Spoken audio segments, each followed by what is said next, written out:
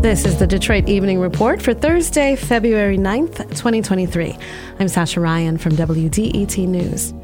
A development panel in Detroit has approved tax breaks for a proposed building in the district around Little Caesars Arena.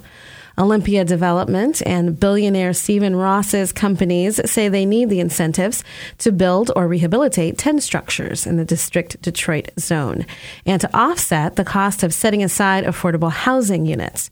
The Brownfield Redevelopment Authority voted 5-2 in favor of the tax breaks. Critics say Olympia has failed to deliver on promises to create a thriving neighborhood around the arena. The Michigan Senate has voted to keep third graders from being held back if they don't meet certain reading benchmarks.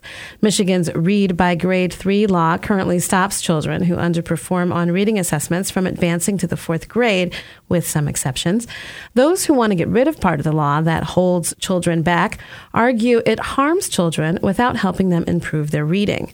They say kids can get the supports needed in the fourth grade.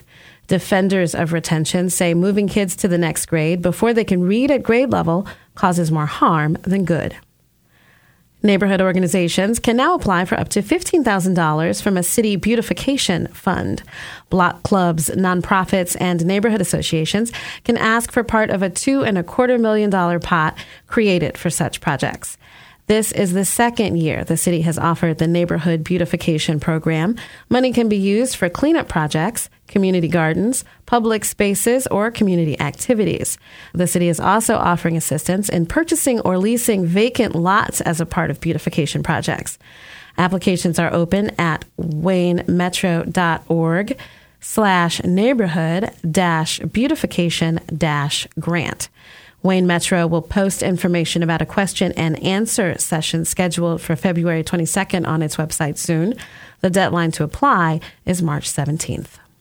The City of Detroit and the State Department of Natural Resources is asking visitors to Belle Isle for ideas about how to make the island safer and easier to navigate. The goal of the multimodal mobility study is to improve safety, signage, parking, and all modes of travel on Belle Isle.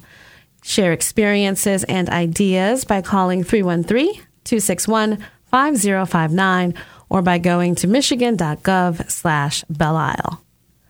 The people of Palmer Park are celebrating both Black History Month and Valentine's Day during Winter Love Fest Saturday. There will be live music, African dancing and drumming, storytelling, and more. The event is free, but visitors are encouraged to bring items such as books and clothing to donate to those in need. The event will take place from 2 to 5 p.m. inside and around the log cabin at Palmer Park. Thanks for joining us for the Detroit Evening Report. If there's something in your neighborhood you think we should know about, drop us a line at DetroitEveningReport@WDET.org. I'm Sasha Ryan, WDET News.